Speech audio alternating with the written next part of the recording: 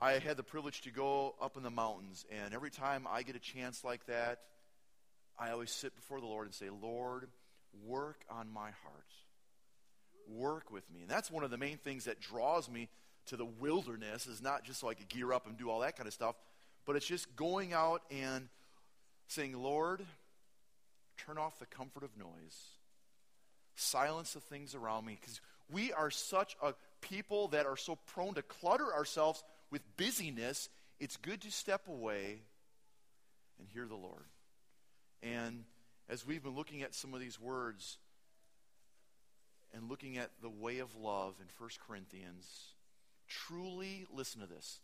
This sermon series should be the death of us all, because we are so prone to pride, impatient, cruel, envious, boastful, rude, self-seeking, and the list goes on. What we need daily is time to get with the Lord and say, Lord, we need a personal revolution.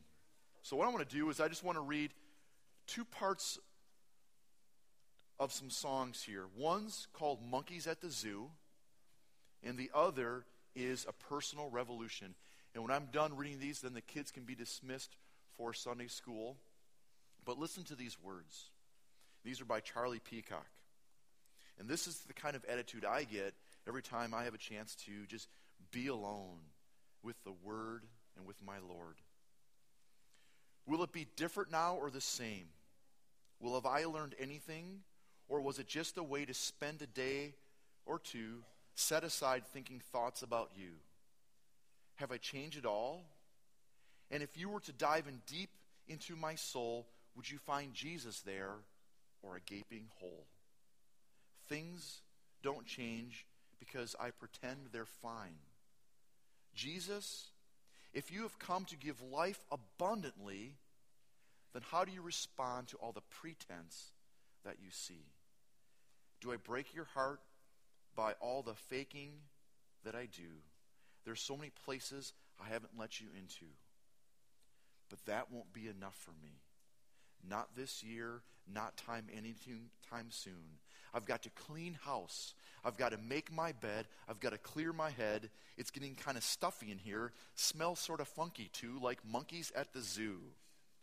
I've been whoring after things because I want to feel safe inside. That's a big, fat lie. No amount of green, gold, or silver, the perfect body, another hot toddy, work for the Lord, fame, power, sex, seat at the table at the country club. Here's the rub. Nothing will ever take the place of the peace of God. So I'm tired of all these easy solutions. I can't stand it. They're nothing but denial. If we continue to pretend, the pain will never end. To pretend that we're fine is a trick of the mind, though I'm quick to admit the problem is me. I think I need a personal revolution. Spirit, come flush the lies out. And after we have looked this far into love, will we be different now? Or will we be the same? We're looking at the most beautiful aspect, God's great love, and how we receive that and how we are to love.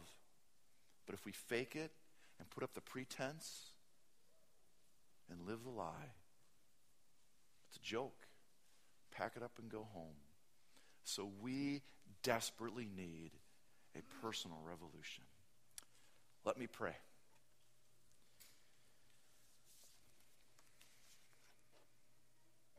Jesus, you are the self-giving one, the self-sacrificing one who shows us love. And we ask, Lord, that you come and awaken us from this slumber, that we would have heart surgery today. Lord, we are so prone to go our own way, our own thoughts, get fuddy-duddy, get grumpy, and yet you have come to give us life abundantly. And Lord, I pray that you would come and awaken our hearts. In Jesus' name, amen. Amen. Kids, you can be dismissed. As we look in the Word, I ask you to turn again to 1 Corinthians chapter 13. And we are going through this list, the list of what love is and what love is not. And today, instead of pounding through a couple more words, I want to take some time and look at the greatness of God's love in this all. Because as we read this list, truly this is a description of God himself. 1 Corinthians chapter 13, starting with verse 4. Love is patient. Love is kind. It does not envy. It does not boast. It is not proud. It is not rude. It is not self-seeking. It is not easily angered. It keeps no records of wrong. Love does not delight in evil, but rejoices in the truth. It always protects, always trusts, always hopes, and always perseveres. Love never fails. That's who God is. He is great and he is loving. This past week, I was able to go on one of the greatest hunting trips of my life. As a little boy hunting in the Midwest, you get kind of just used to that kind of hunting. And in my mind, I always thought it would be great to go out west, kind of like the cowboys did, in the big rolling mountains with the big trees and be out hunting. And I did. And it was one of the greatest trips. Yet as I was hunting, I made a mistake.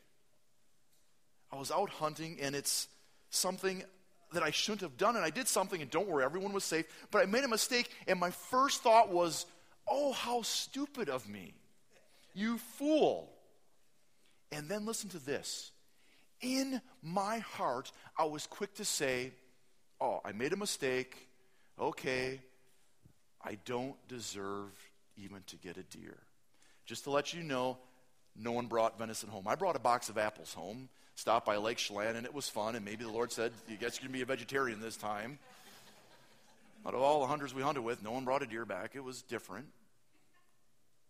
But in my heart, I was like, oh, I don't deserve, because I made just a foolish mistake, and oh, I don't deserve this. And then I started really thinking, I thought, wow, how quick my heart was to say, I don't deserve. And then I was thinking, well, do I deserve? Who deserves to get a deer? And I thought of the Lord and my walk with him. Through our actions, listen to this, through our actions and behaviors, we certainly do not qualify for any amount of grace or mercy in God's eyes. Even if your life is all perfect, you've got all your ducks in a row, you do everything perfect. Listen to this. In God's eyes, we do not qualify for mercy or grace. What do we deserve? Look at this passage. Turn a couple pages over to Ephesians chapter 2. This passage is profound. In fact, this section here is one of the greatest chapters that help awaken the church. Because for many years, the church started going down this path thinking, oh, we just have to do good things to appease the Lord. Ephesians chapter 2, starting with verse 1.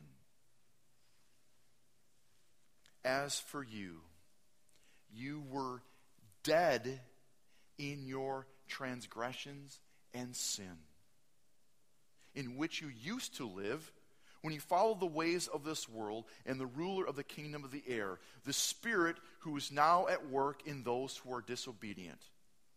All of us also lived among them at one time, gratifying the cravings of our sinful nature and following its desires and thoughts. Here it is. Like the rest, we were by nature's objects of wrath. We were deserving wrath, is another translation. Like the rest, we by nature deserve wrath. We get this idea that we think we deserve much, much more than that, don't we sometimes? We walk around thinking, well, I've got everything right, I've polished everything, I've lived a life so nice, and I deserve more than just bad things. But we, by nature, deserve wrath. But it doesn't stop there. We, by nature, deserve wrath. Look at verse 4. But because of his great love, God, who is rich in mercy, made us alive with Christ, even when we were dead in our transgressions and sin. If you recall when we looked in Exodus about justice, mercy, and grace, justice, you get what you deserve. But listen, remember, God is more than just. He is what? He is mercy and grace. Mercy is when you don't get what you deserve, and grace, you get what you don't deserve. Please always remember this. Always remember this. Nothing you do makes you good enough, only by what Christ did for us on the cross. Grace is because of his love. We receive grace through faith. And here it is. This is what was so profound to me.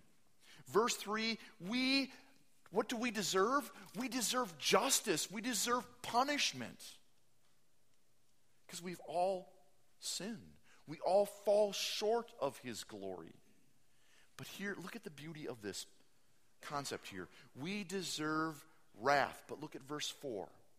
Why do we deserve grace?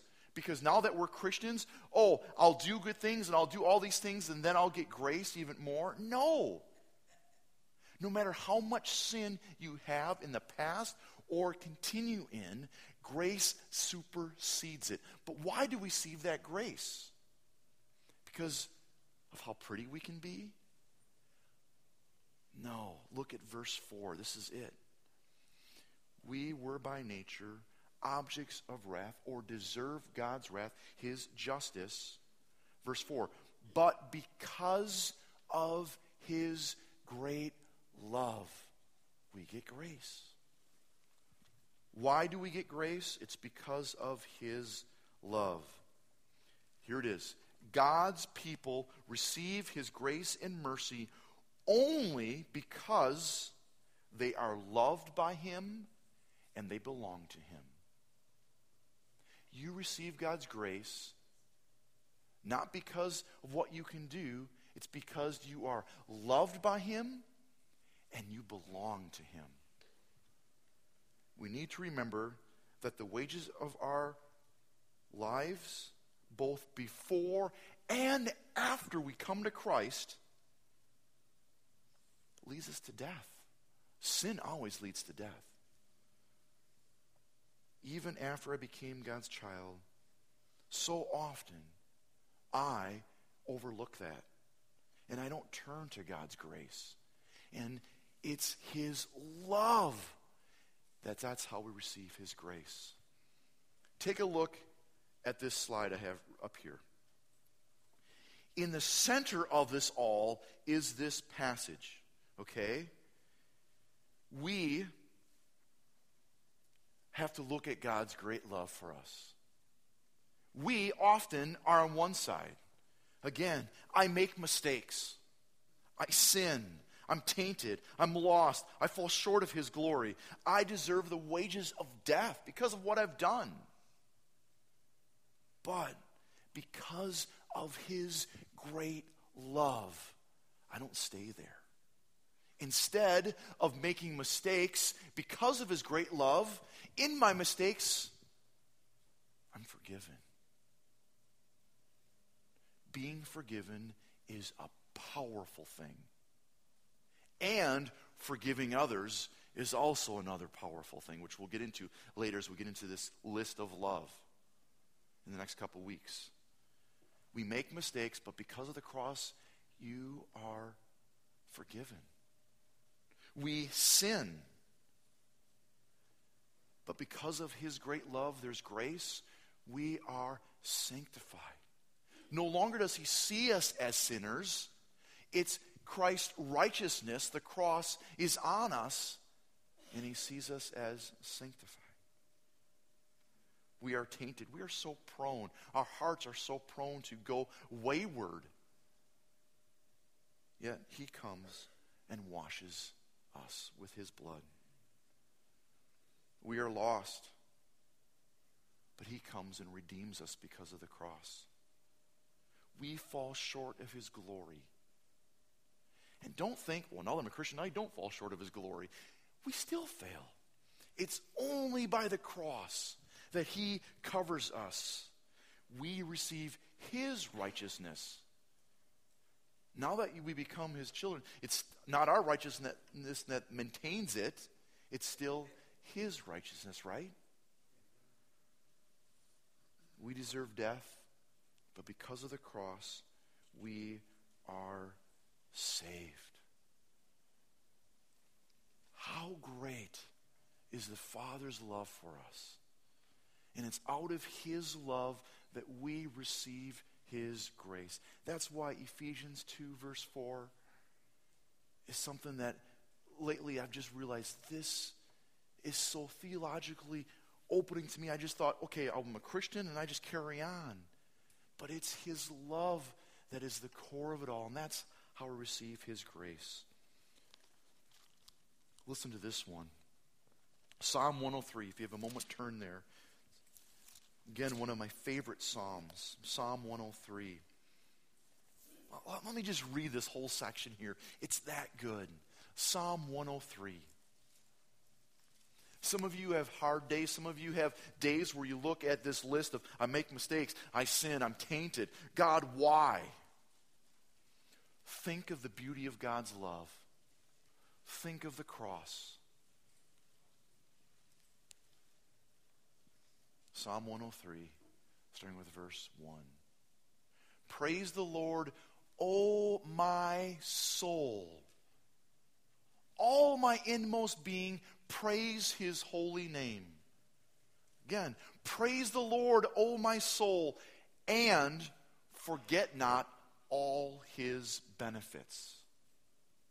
Who forgives all your sins and heals all your diseases, who redeems your life from the pit and crowns you with love and compassion, who satisfies your desires with good things so that your youth is renewed like the eagles.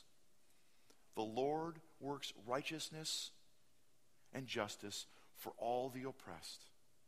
He made known his ways to Moses, his deeds to the people of Israel. The Lord is compassionate and gracious, slow to anger, abounding in love.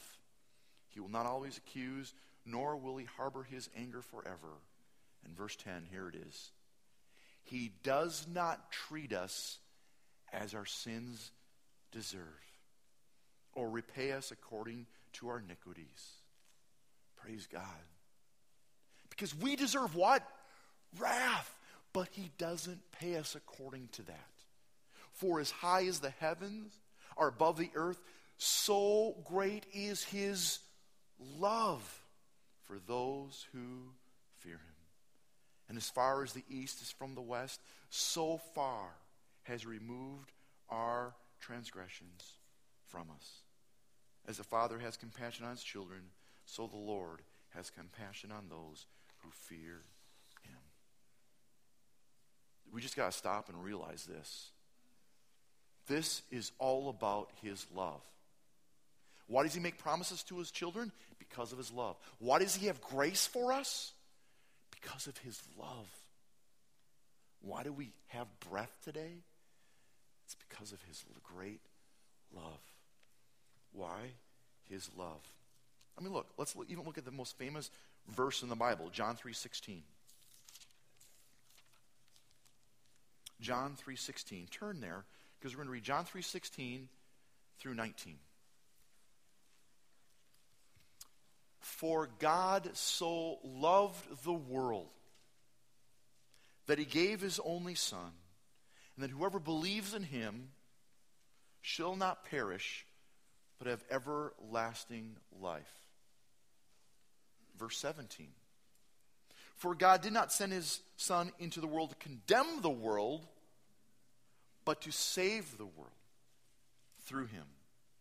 Whoever believes in him is not condemned, but whoever does not believe stands condemned already, because he has not believed in the name of God's one and only Son. Look at verse 19. This is the verdict. Light has come into the world, but, verse 19, but men love darkness instead of light, because their deeds were evil.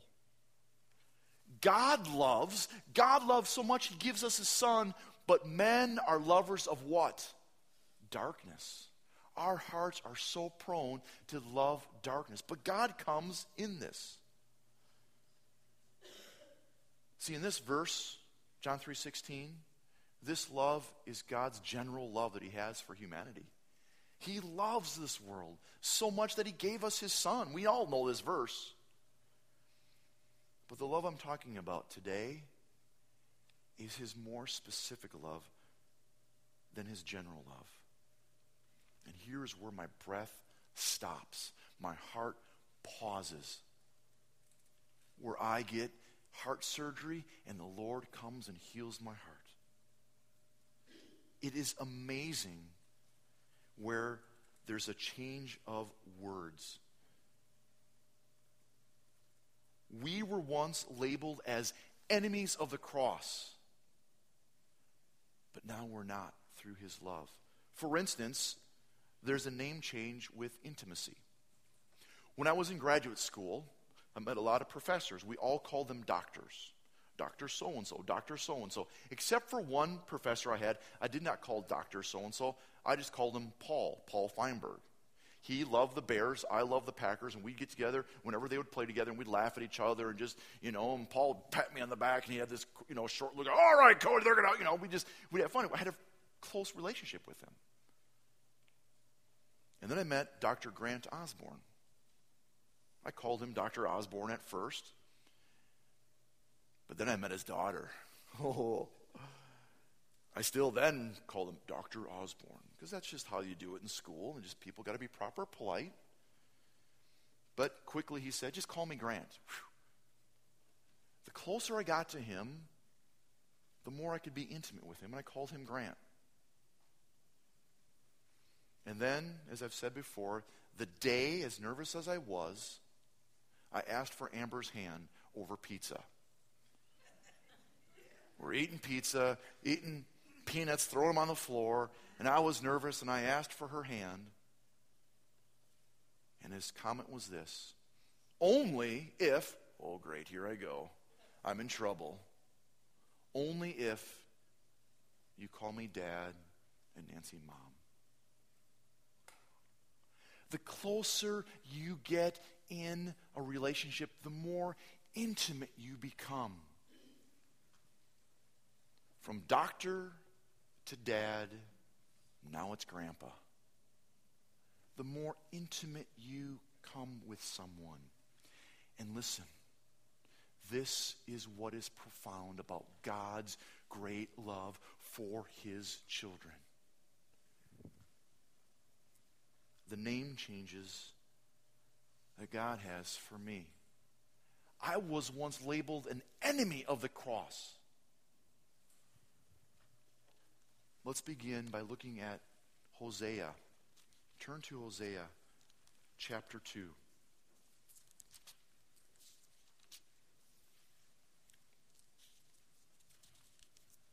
Hosea chapter 2.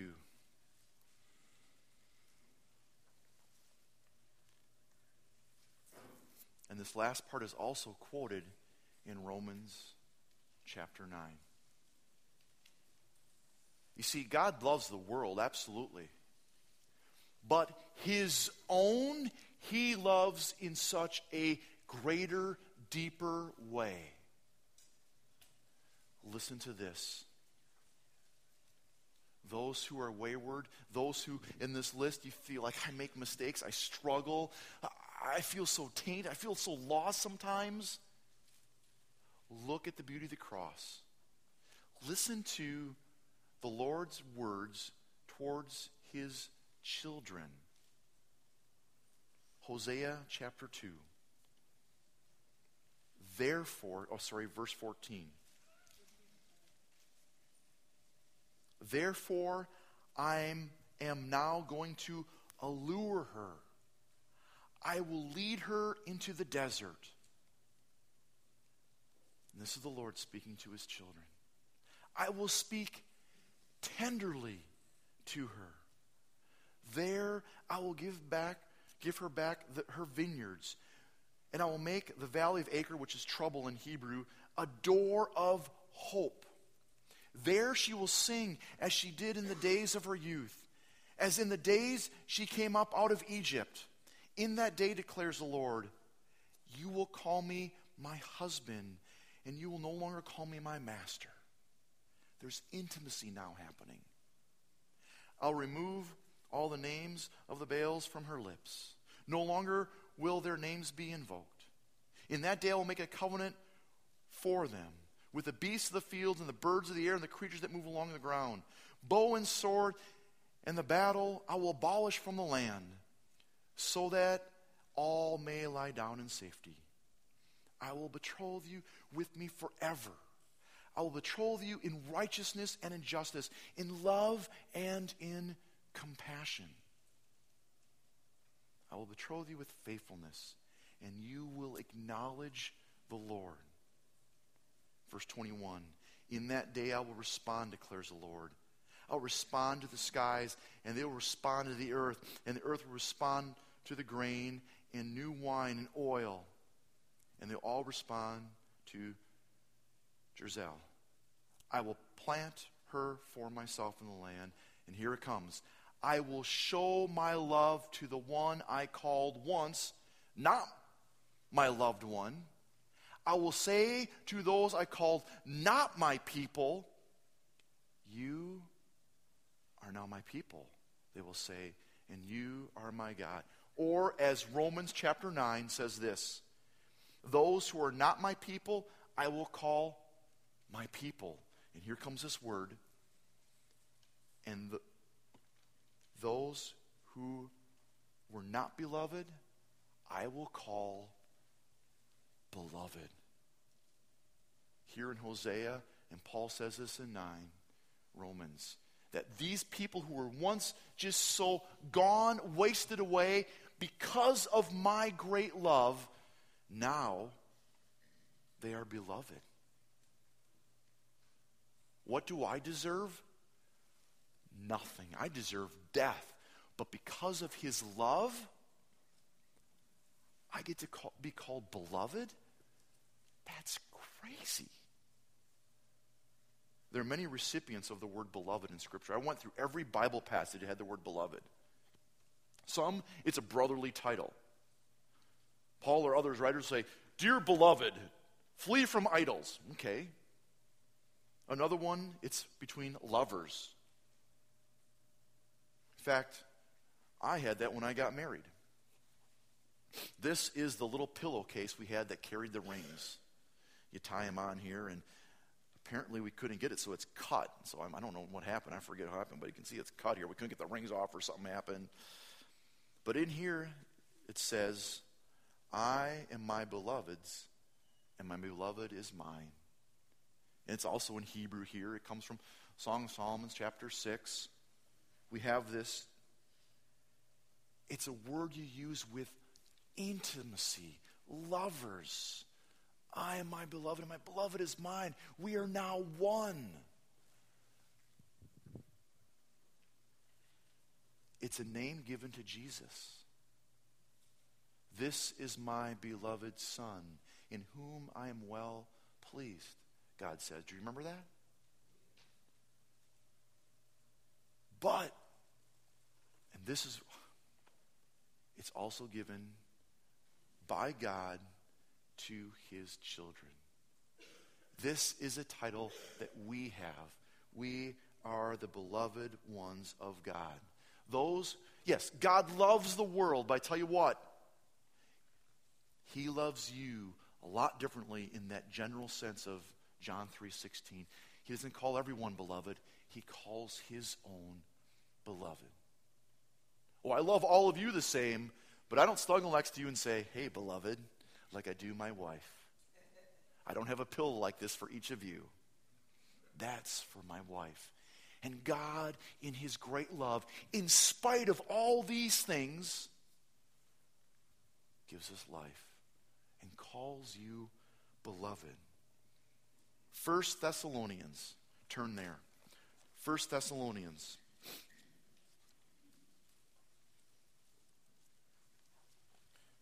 Sorry, it's 2 Thessalonians.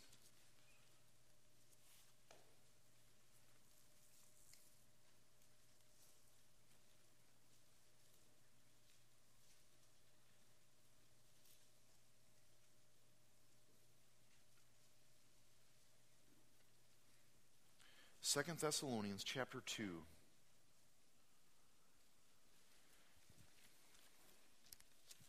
Verse 13. But we ought always to thank God for you, brothers, loved by the Lord, beloved of God, because from the beginning God chose you. You are the beloved of God. And from the beginning, God chose you. You as the first fruits to be saved through the sanctification by the Spirit and belief in the truth. You are the beloved of God.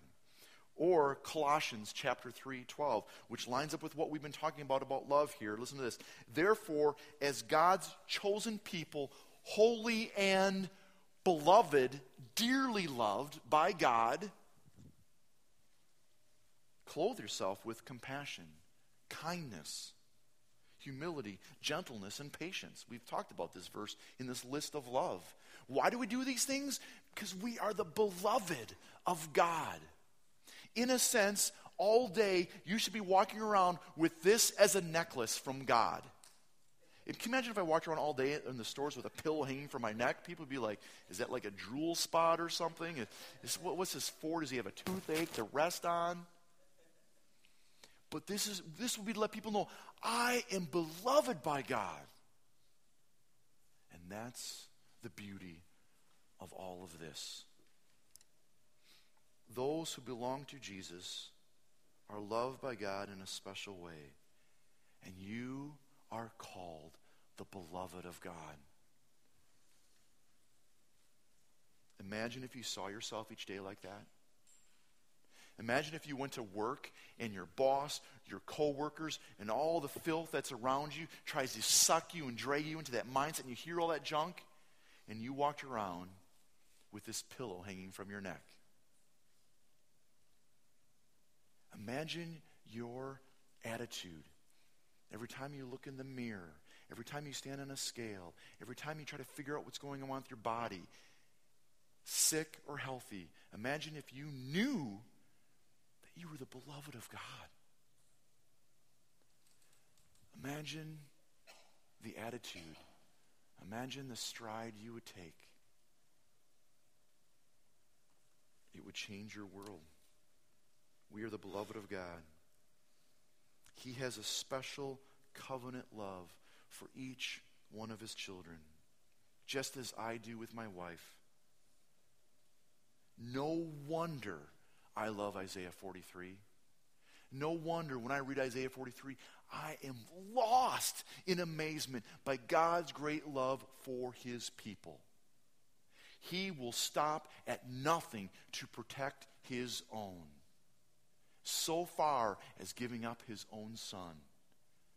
We are the beloved.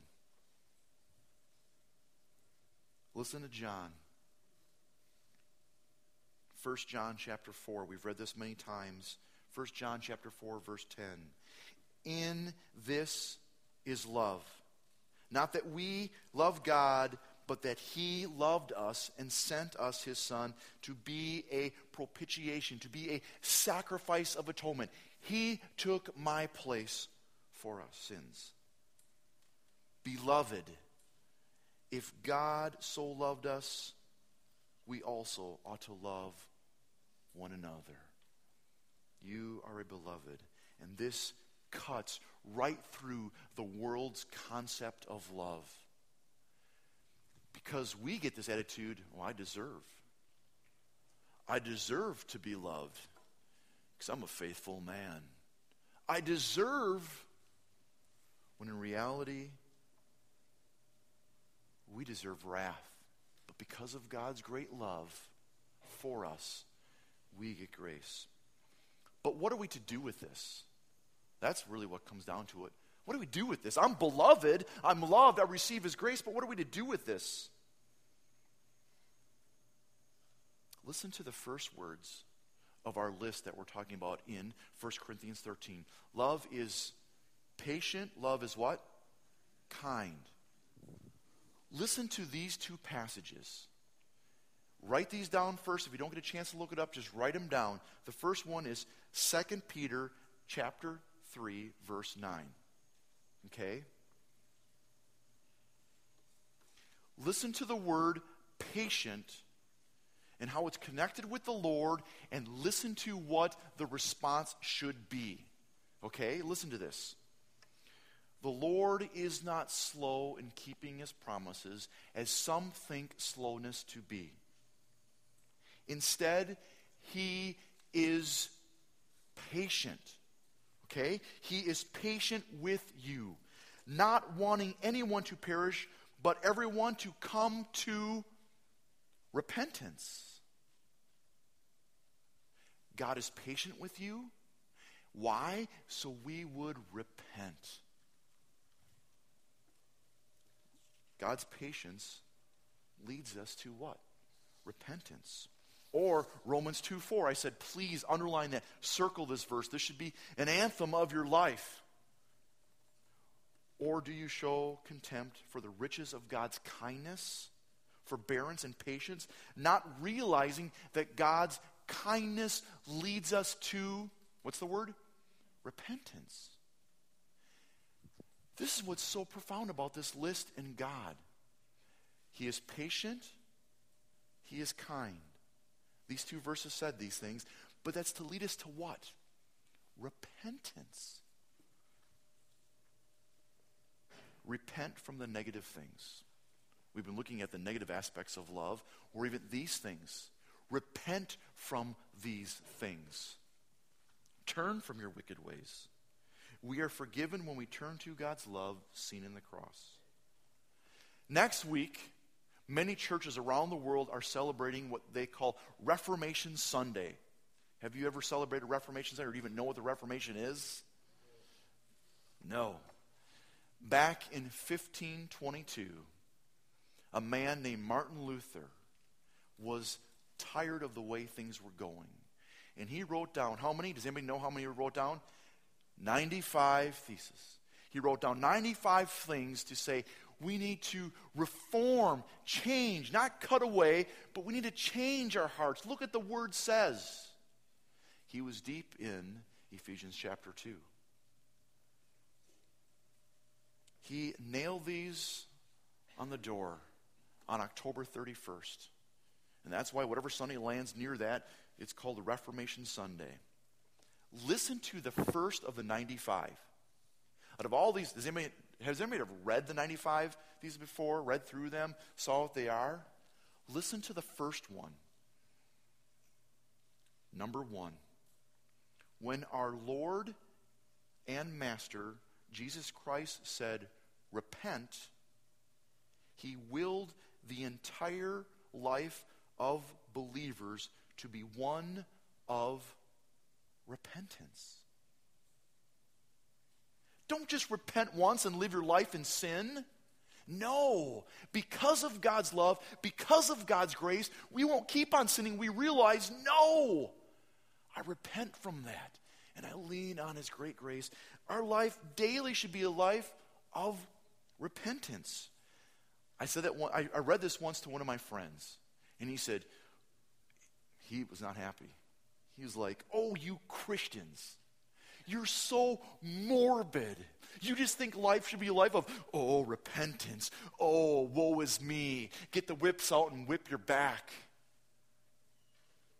Beating yourself up, I remember him saying, oh, why would that be the first one? Life is, oh. No. It's just, if you want to follow religion, that's what would it be. You follow a religious, get your ducks in order lifestyle, that's exactly how it would be. But it is not that way. We don't repent because of the gloom and morbid aspect of it. We repent because he is patient with us, wanting everyone to come to repentance. It's his kindness that leads us to repentance. It's not a dark, morbid thing. It's his love that makes me repent. And his patience and his kindness. The primary incentive of repentance is patience, kindness, and God's great love. And if we finally catch a glimpse of the beauty of the cross, his words, beloved, our lives would be easily, I repent. I'm so sorry. Lord, forgive me. So I ask, and let me end with this. Let our hearts be broken. Because at times God means so little to us. Because we get the chip on our shoulder thinking, I deserve something. I deserve death. And if we see the beauty of the cross, our hearts would grieve, lament, or as it says, rend your heart, because we love things in this life more than we love Jesus. And now we should cast our hearts, turn to his great mercy because of his love. He offers life to us. And we see that in the cross. That's why communion to me is truly one of the most sacred and celebratory things this side of heaven. It's sacred because we take a moment and look at our hearts and say, God, we do this remembering the beauty of the cross. We remember that we fall into this category still today. But because of his grace for us, God, who is so rich in mercy, gave us his son. And we have life. So communion is not something that, well, we just do communion. We do it to say, without the cross, I deserve the wrath of God. But God, who is so rich in mercy, and because of his love, I have salvation. When we take communion, we celebrate also. We remember, we think of it like, not me, Lord. You took it for me. You took my place. But we celebrate. We don't take communion with, woe's me, I repent, here I go. Part of me wants to just crank up the tunes and just celebrate in a sacred, reverent way and say, we have life, we celebrate. I'm alive because I don't deserve it. No matter what I could do, I would never deserve it. Even after I've come to you, Lord. I repent and I turn and I have life now because of you. Your body broken for me. Your blood shed so I could be clean. Thank you, Lord. So this communion time in your heart. Think of the things you deserve. Say, Lord, truly, there are some things maybe earthly speaking I may deserve. I put my time into work. I deserve a check. I deserve payment. But that mindset can slowly slip into our relationship with God.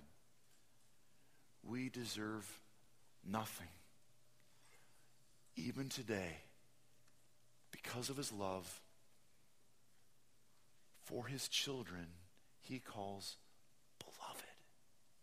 And if you have turned to Christ, and if you said, Lord, only you, not me, only you is salvation, then guess what?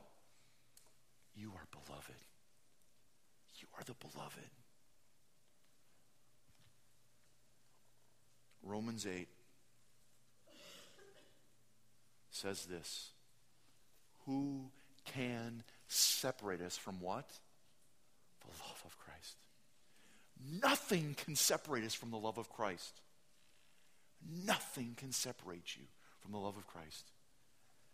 Church, Christians, you are beloved. You receive mercy and grace because of the cross. You could be on one side because of his great love. He's so rich in it. His mercy, you are beloved. Let's pray.